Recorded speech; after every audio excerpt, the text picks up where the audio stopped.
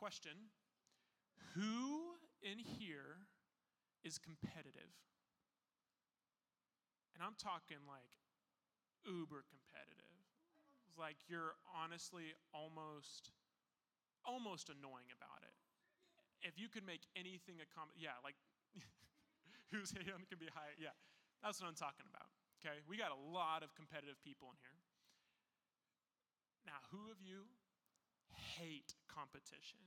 And you are really annoyed by the people who make everything a competition. Do we have any people that just, okay, there's a couple.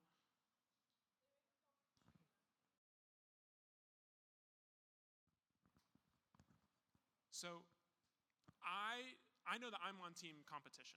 I love it. I love making everything a competition. How fast can I get through here? How fast can I do this? And doing dishes, whatever it is. I am so team competition. But I want to ask everyone this. Is competitiveness or is competition a good or bad thing? Is competition a good or a bad thing? It's a good thing? How many people think competition's a bad thing? It's amoral. I mean, we got some of the absolutely. Like, it's not a good or bad thing. And guys, what we're talking about tonight is I start with competition thing because just like competition is not a good or bad thing, it really just kind of depends on what happens here. Tonight we're actually going to talk about conflict. Okay? We're in this series called Relationship Goals, and conflict is very similar to competition to where it's not a good thing and it's not a bad thing either. It kind of just happens, and it all depends on how it's handled. Because if it's handled the right way, like, you can actually have a closer relationship with the person that you are having a conflict with. But just how if it's handled the wrong way, like, it's really messy. Like, let me ask you this. Like, how many people have ever been part of conflict? And the conflict's the word I use, but you can think of a disagreement or an argument or just like, I don't necessarily use like the word a fight, but just something, conflict. And how many of you were part of it and it was super messy? Like, it was really, really bad. Okay, couple. Has anyone ever been a part of some kind of conflicting like situation, argument, disagreement, something like that, where it was handled really, really well, and you actually like have a better relationship with them because it was handled really, really well? Yeah. So again, like, conflict isn't a bad thing. If anything, it can actually bring a closeness to a relationship, just like how it can also bring a whole lot of distance to a relationship. But it really all depends on how it's handled. And like I said, we're talking about conflict. We're ending this series of relationship goals talking about conflict, because in this whole series we talk about different relationships that we have in life. Friends, dating, Jern. I got to listen to the message. It was so good. His illustration was awesome, so I'm sorry about the water bottle thing. Like, it happens. But like, the whole thing is talking about how do we take the Bible and use that to help us navigate different relationships. But here's what I know to be true. There is not a single close relationship that doesn't have conflict. You can't have a close relationship with someone and conflict just not happen. That's just part of it. Like, we live in a world that's broken and that's messed up, and the world is full of broken people. And so because there is this brokenness, like the word is sin, because there's sin in the world, there's also going to be sin and brokenness in every single one of our relationships. And so, how we're going to take the Bible tonight and we'll be like, okay, what do we do with conflict? How do we take the Bible and navigate conflict? And so, here is the big idea for tonight, that there is a right and wrong way to handle conflict. There just is. There's a right and wrong way to handle conflict. And so tonight we're going to talk about 3 different things. Try to be a 3-point kind of guy. The first point, we're going to talk about, like, what about conflict when you're wrong? Conflict when you're right? Or no, conflict when you're wrong, conflict when they're wrong. And then what do you do when none of it works? Like, what do you do when you're the one that's wrong? What do you do when they're the one that's wrong? And what happens if none of it works? Okay, so point number one, it's already on the screen, is going to be conflict when you're wrong. Let's say you react the wrong way. Let's say you say something you shouldn't. You do something that you weren't supposed to do.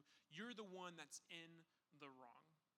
What do you do in that situation? So Matthew 5, verse 23, Jesus is speaking. He's having this awesome sermon, and he says this: "Therefore, if you are offering your gift at the altar, and there you remember that your brother or sister has something against you, leave your gift there in front of the altar. First, go and be reconciled to them. Then come and offer your gift."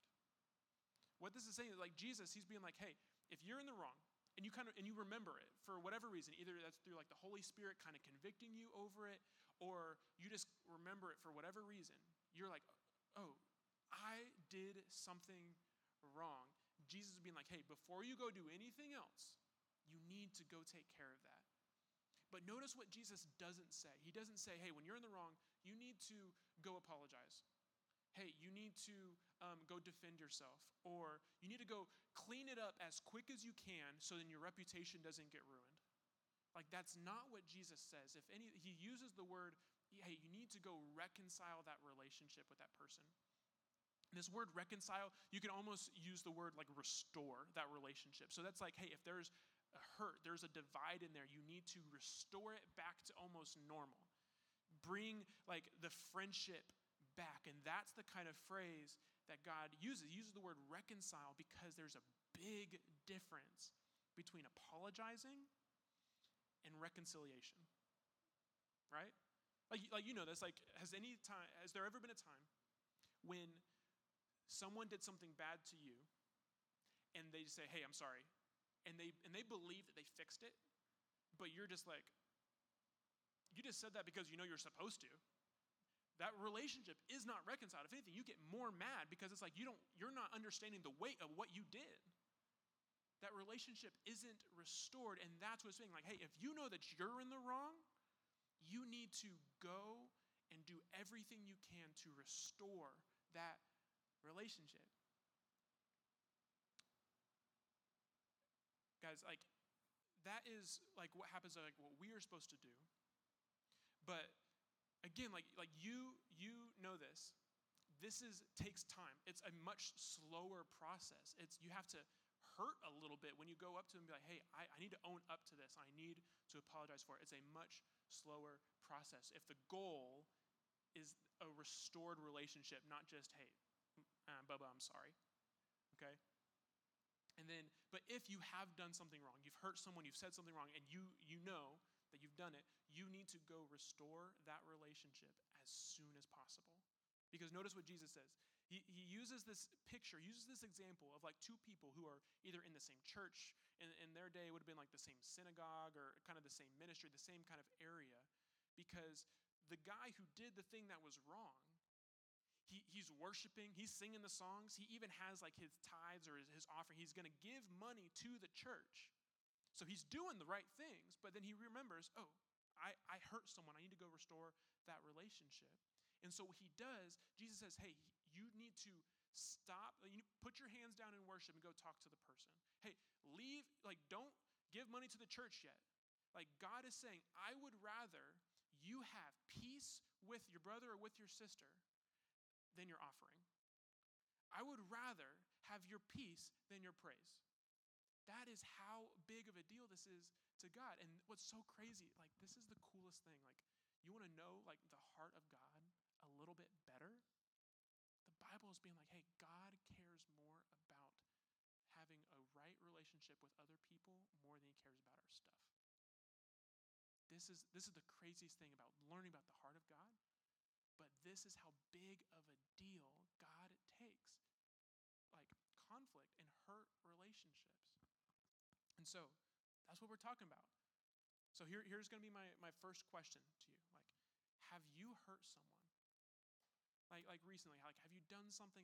Is there a situation where your brother, your sister, and I'm talking about like metaphorically, not just like your actual brother or sister, which that could count, but is there a person where you have hurt them, and are you going to go restore that relationship? Or are you just going to hope that time just heals all the wounds and they can get over it? if you have hurt someone, you need to go to that person. Okay? But we're talking about like a perfect world. In a perfect world, every person would own up to their faults and they would go up and they would apologize. They would try to do everything they can to restore that relationship. We do not live in a perfect world. So the majority of the people do not admit when they're wrong, at least by themselves. Like they don't go up and proactively say like, hey, man, I really am sorry. What can I do? Like that doesn't happen. So that's why we're talking about point number 2 is, okay, what about conflict when they're wrong and they don't either know, they don't remember it, they don't admit up to it? What do you do when they're wrong? And so if you have a Bible, we're going to go to Matthew 18, and that's where we're going to sit at for a little bit. But before we dive in there, I just kind of want to bring something up. Again, this is family time. We're getting real. We're going to talk about some stuff. There is a difference between someone doing you wrong and you getting offended. And just because you're offended doesn't mean someone did something wrong. Like someone can just have like a resting unhappy face all the time. Like someone could have just sneezed the wrong way. Someone could have there could be like a personality difference. Like there could be all of these things. And they haven't sinned against you. Like it literally could just be just a misunderstanding. It could be all of these things. And so like, guys, like, let me just share this. There would be less conflict in the world if we were less offendable. Like if we got offended less, I promise you there would be less conflict in the world. But in this time specifically, we're going to talk about like what is the order on if someone has actually done you wrong. Not like it was just like a wrong sneeze or something like that. Like if someone has actually done you wrong, what do you do? And there's going to be a 4-step process. You do step 1, then you do step, if that doesn't work, step 2. If that doesn't work, step 3. If that doesn't work, step 4. And so step 1, if someone does you wrong, try to get over it. Yeah. Try to get over it. This is in Proverbs 19:11, and this is what it says. A person wisdom yields patience, and it's to one's glory to overlook an offense. Here's my question. Like, you need to seriously ask yourself, hey, with what this person did, can I get over it? If I can get over it, I should. If someone did something wrong to you, and you can literally be like, hey, I'm never going to hold this against them ever again. I can get over it like that. I've forgiven them. Like, it's good. I'll never speak of it again, and nothing ever happened. If you can get over it, you should. And that's what step 1 is. Like, again, if you can get over it and not have the conversation or anything, you should do that. But there's just a lot of times when we just can't. Like, there is a hurt, and it's like, hey, we need to talk about this. And so if you do, there is a step for it, okay? And step number 2 is you need to go to them one-on-one. And so Matthew 18, starting in verse 15, this is what it says. This is Jesus talking. He says, if your brother or sister sins, go point out their fault just between the two of you. If they listen to you, you have won them over. So if you can't get over it, the Bible gives us permission to be like, hey, go talk to that person one-on-one. And that's how we're supposed to do it. And notice the last part. The last part says, hey, if they listen to you, then you've won them over. It's talking about like a restored relationship and stuff again. And notice that has to be the goal. The goal is not you go bring this up to a person so they can feel like a terrible person, or that they can, just be like, oh my gosh, like I'm in your debt, like how, like I'm so sorry. Like the goal is not to make them feel bad. The goal is to restore the relationship. And if that's the goal, how we do this, how you have that conversation one-on-one is going to be way different than if you go have that conversation and like, how dare you? Again, like think of the goal, and if the goal is reconciliation, if you can stop there, boom, you won. Like the relationship has been restored. Okay? But we're gonna do this kind of caveat, because I was thinking, and I was really just kind of been praying over this and doing like studying when it comes to how do you ask someone for help and like counsel of, hey, I'm gonna have this hard conversation and I don't know how to do this. Or ask for prayer. Hey, I'm going to have this hard conversation, and I'm just asking, like, can you pray that, like, I would have the right words to say and all these things, like, and how does gossip play into that? And like, there's all of these weird parts where I'm like, okay, well, do I have this hard rule? Like, does the Bible have this hard rule of, like, if you speak to anyone about it, it's a sin and it's gossip? And so even, when I've been studying this, like, even, like, my personal kind of opinion stuff has changed, being like, well, I think the Bible is really clear, and, like, we should, like, ask for help and ask for wisdom if we need it. But where's the line between that and gossip, right? And so there's a couple things that I want to kind of just like put out there on the front end. There's nothing wrong with asking for wisdom from people who are wiser than you. If you've never had a one-on-one conversation with a person and trying to restore or reconcile a relationship, like, it's kind of almost intimidating on the front end. But there's a right and wrong way to ask for wisdom. Like, you don't have to share all the details. You don't have to use names. You don't have to use specifics. You don't have to, like, say all these things to where, like, the person knows, oh, yeah, like, Colin did this to that person at that time when that happened. It's like, no, like, there is a way that you can do it and it not hurt the other person's character or not hurt the other person's feelings and it be gossip. Okay? Same thing with prayer requests. Like, if in your small group, you're talking, it's like, hey, I'm in this hard situation. There's a way to ask for prayer and it not be gossip. Okay? A third situation would be like, well, what about if I'm just an outward processor? I need to process with a close friend before I go do this. Biblically speaking, like, is it gossip if you're just processing out loud? Like, this is the hardest part, like, because, like, I'm supposed to have the answer to that, and I just don't. Like, I really don't. And, like, in the Bible, it's just confusing when it comes to what's the line between gossiping and trying to process. So the hard rule is just being like, hey, is the goal to make that person look bad, or is the goal to ask for wisdom? Ask for help. Be like, hey, I need to have this hard thing. With a parent, with a friend, with a boyfriend or girlfriend, like, this isn't just talking about, like, conflict goes way beyond, like, we just had Thanksgiving. And there's the stereotypical Thanksgiving conversations, you know? Christmas is right around the corner. Conflict is going to happen, and you can have conflict with parents and siblings, all these things, like, but there's a right way to do it, okay? So let's say that you are a person that someone has come up to you and be like, hey, can you pray for me and with me for this thing that's going to happen? And let's say that you start to notice, oh, that's gossip. You're not painting anything in a pretty light. You're really bashing this person, and this is not looking good. Like, this is gossip. Then as a ministry, not just in myself, like in a personal rule, but the bridge, the leaders, and how, like, it needs to be, like, the culture of this ministry and in this space, we are going to have a new rule, okay? This isn't, I can't have a book, chapter, verse for it, but it's going to be a rule, okay?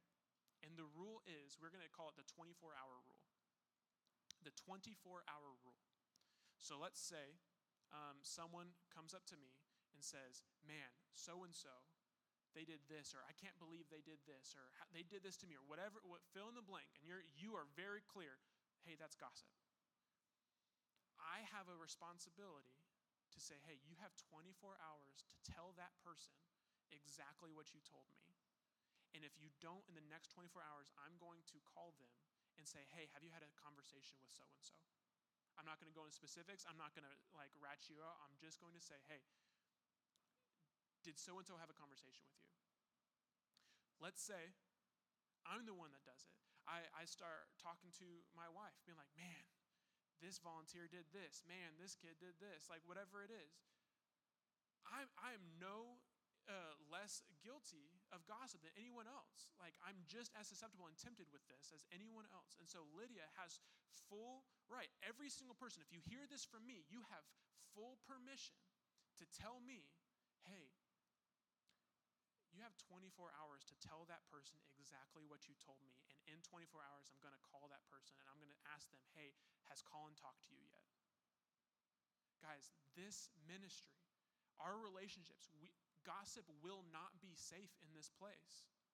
It's not going to happen. We're not going to do it. You want to hurt relationships, we do it by gossiping. Gossip will not be safe here. And all of us can be tempted with it. And so all of us have to go by that 24-hour rule. Okay? So, if you hear it, you need to talk to them about that. Okay? But let's say you go to that person one-on-one, and either for whatever reason they don't own up to it, they don't think what they did was wrong, or whatever it is, there is a next step in the process. And Jesus says this in verse 16. He says, hey, you need to widen the circle. And so the step 3 is widen the circle. So Matthew 18:16 says this, but if they will not listen, take 1 or 2 others along so that every matter may be established by the testimony of 2 or 3 witnesses. Like, simply, like this is saying you should add people for witnesses and mediators. Like people who can objectively and without kind of picking sides say, hey, what you did was wrong. And this is also the greatest time, too, to be like, let's say you're the one that's actually in the wrong and you're actually just getting offended. Like these other people, these witnesses, these mediators can objectively say, hey, Bubba, you need to chill. Like this isn't wrong. And that's what this is for. Widening the circle is there for witnesses and mediators. But notice, if they're going to be a mediator, they should not be your best friend. They should be ones who can kind of speak objectively into it. So, because what happens if you know this, if you bring in 2 or 3 of your best friends, it's going to feel like you're ganging up on a person. And you know exactly what that feels like. That's not good. Like no one's going to really want to admit to anything wrong if they feel like they're being ganged up on. That's why these 1 to 2 extra people are there so they can mediate in between everything. They can witness the whole thing. So they can be like, no, yeah, you yelled and you threw the table. Like that's not good. Like you have witnesses and everything like that, okay? But let's say it still doesn't work. Jesus even anticipates that. He's like, there's going to be time when this still isn't going to work. So then he makes step 4. And step 4 is in the first part of verse 17. He says, hey, you need to widen the circle again. So verse 17, the first part says, and if they still refuse to listen, tell it to the church. Now, this can be taken a couple of different ways. There are churches today where, let's say you've gone through the process. One-on-one talk didn't go well. The conversation with 3 people didn't go well. And so they say, you know what? Sunday morning, in between singing, tithes and offering, and the sermon, like in between there, we're going to bring you up on the stage. So then in front of the church on a Sunday morning, so that way you can hear from the church, hey, you're wrong, in front of however many hundreds of people. Fun fact, I grew up in a church like that. So this is a real thing. It's wild. It's really uncomfortable. And I don't think that's what Jesus means. If we're to be real, I just don't think that's what he means, because the goal is reconciliation. The goal is to have a relationship restored. And when you have 400 people against you, that's a no good. And so, what I think this means that there's 2 different kind of ways that we can kind of look at this, okay? Like biblically and historically, like looking at all these things. Like in this context, what do you think Jesus meant? The first and kind of the easiest thing is this can be talking about your small group. Like, if the church met in home churches type thing, like we're talking about small, like intimate, like everyone knows everyone and everyone loves each other and everyone cares about each other's growth. And I think your small group is going to be the best place for this to kind of be played out. But this is also it really only works if the conflict's inside that group. Like if you have 2 guys in the high school guys group or 2 ladies in the middle school girls group, like then that's when this can get brought up. So you can spend this Wednesday night or whatever it is to restore that relationship. But historically, I think what this is talking about and what happens if this goes beyond just your small group is I think this is talk about church leadership. Like let's say you have someone has wronged you and they're another student, or someone has wronged you and they are a leader. Like what that means is then that's when it comes to then my desk, and then I get to be involved and I get to be the mediator. What happens if the issue is with me? Well, I have a pastor and I have a boss, and that person then gets to be involved, because the goal is to be like, hey, we need to bring this to someone who has authority to be able to then be like, hey, what you did was wrong. You need to ask for forgiveness. You need to stop doing that. You need to get over this. Like whatever it is, like that's what that is for. notice this, though. Like, going back to the original thing, like the goal is a restored relationship. If I get brought into a conversation because it's gone through all the steps, my goal is not to make you feel like a horrible person. My goal is to be like, hey, how can we fix and restore the relationship? That has to be the goal. And if that's the goal, that will change how we have all these conversations with conflict. Again, there is a right and wrong way to handle conflict. But what if they still don't listen? What if after all of that, after one-on-one, or with a group of 3, or it even gets brought up to your small group, or it gets brought up to me, and they still are like, I didn't do anything wrong. Or, I know I'm wrong, but I don't care. Like, whatever it is, if they still won't listen, what do you do? And so, as we finish, this is point number 3. What do you do when they won't listen? In the end of verse 17, still in Matthew 18, this is what it says. So we're going to read the whole verse. 17 says, and if they still refuse to listen, tell it to the church. And if they refuse to listen even to the church, treat them as you would a pagan or a person who's not a Christian and a tax collector. Again, this is like the lowest, like historically in this context, it's like the worst job to have. It's like worse than the IRS. The people that are just like, no one liked tax collectors. And it says like Jesus saying, hey, treat them as you would treat a pagan and a tax collector. Again, there's a couple different things that we can treat this as.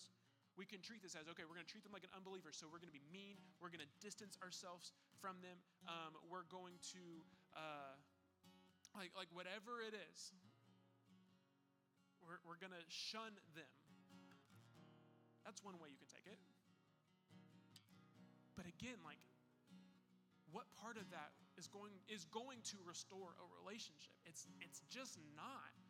Shunning them is not going to restore anything. And instead, what I think Jesus is saying is we need to treat them as unbelievers like how Jesus treats unbelievers. How did Jesus treat unbelievers? What did he do? He prayed for them. What should we do? We should pray for them. We should be like, God, will you save them? Hey, God, will you change their heart? God, will you please just give me the patience to love them more, not distance myself from them? Like, we shouldn't harden our hearts towards people. We should soften them towards people. If we're treating them like an unbeliever, like a person who's not a Christian, we should almost start from square one. Invite them over for dinner. Get coffee with them. Be the best friend possible to them. Love them even harder than you've ever loved them before. Be like, hey, let me tell you about Jesus. Hey, let me show you how amazing Jesus is. That is what Jesus means when he's being like, hey, treat them like an unbeliever, like treat them like a pagan. He's being like, hey, love them more, not less. Here's just the easiest thing. At the very least, I know there's hurt relationships, and there's sometimes we just won't have access or connection or whatever it is like with them, like in the processes of trying to restore this. And so Romans 12:18, this is what it says. If it is possible, as far as it depends on you, live at peace with everyone. The aunt or the uncle, the holiday times that you just can't stand. The sibling that you just can't wait to move out. The coworker that sucks and you wish would quit and leave. Like whatever it is, like the parent that you are just counting on the day as to when you can have enough money to move out. Like whatever it is, Jesus being like, hey, as much as you can, live at peace with them. That is how we handle conflict appropriately. When we treat them like an unbeliever, let me love you more, not less. Because every single person in here, right now, every single person is either an unbeliever or you used to be an unbeliever at some point. Every person is either an unbeliever right now or you were at some point. And how was Jesus towards you? Like Jesus, in all of his kindness, looked at us, the rebellious, the unbelievers, the stubborn, the ones who are just like, I'm going to do my thing my way. Jesus doesn't say, all right, forget you. He does the opposite. And God sends Jesus to die for us. And so when we're handling conflict, we're doing it with the same grace that we have been given, knowing, oh yeah, I know how much I messed up, and I know what Jesus forgave me with. So I'm just going to show this person the same grace and the same forgiveness that has been shown to me. And so if you are currently a believer, you are following Jesus with everything. You're like, God, everything of my life is all yours. How is that going to impact how we handle conflict? But if you are an unbeliever, like you haven't sold out for Jesus. You're like, hey, you know what? I want to do my thing my way. You need to know that Jesus loves you so much that he died for you. He literally gave up everything for you, and he asked for you to give up everything for him instead. We surrender our life. We just like, Jesus, you are my king. And what's crazy is then the most important relationship that could ever be restored, the one between us and God the Father, the creator of everything, it can be restored. And it's only through Jesus, though. And tonight, if you have never had that relationship restored with Jesus, you can. And I invite you to talk to your small group leader about that. But friends, if you are a Christian, let's handle conflict the way the Bible says to handle conflict. Let me pray that we would. Heavenly Father, we love you so much. And thank you for being the proactive one. Like, God, like we were the ones who were rebellious against you. And yet, like, you loved us so much. You were patient so much with us. You were so kind towards us that even when we were sinners, you died for us. God, I pray for all of us, all the believers in the room, that we would handle conflict how you handled it. That we would follow Matthew 18, that we would overlook offenses when we can. And God, I pray that we would fight for unity, not for division. But God, I pray if there's anyone in this room that does not have a restored relationship with you, I pray that tonight would be the night of reconciliation. Father, would we please fight for unity, not division. Thank you for going first. In Jesus' name.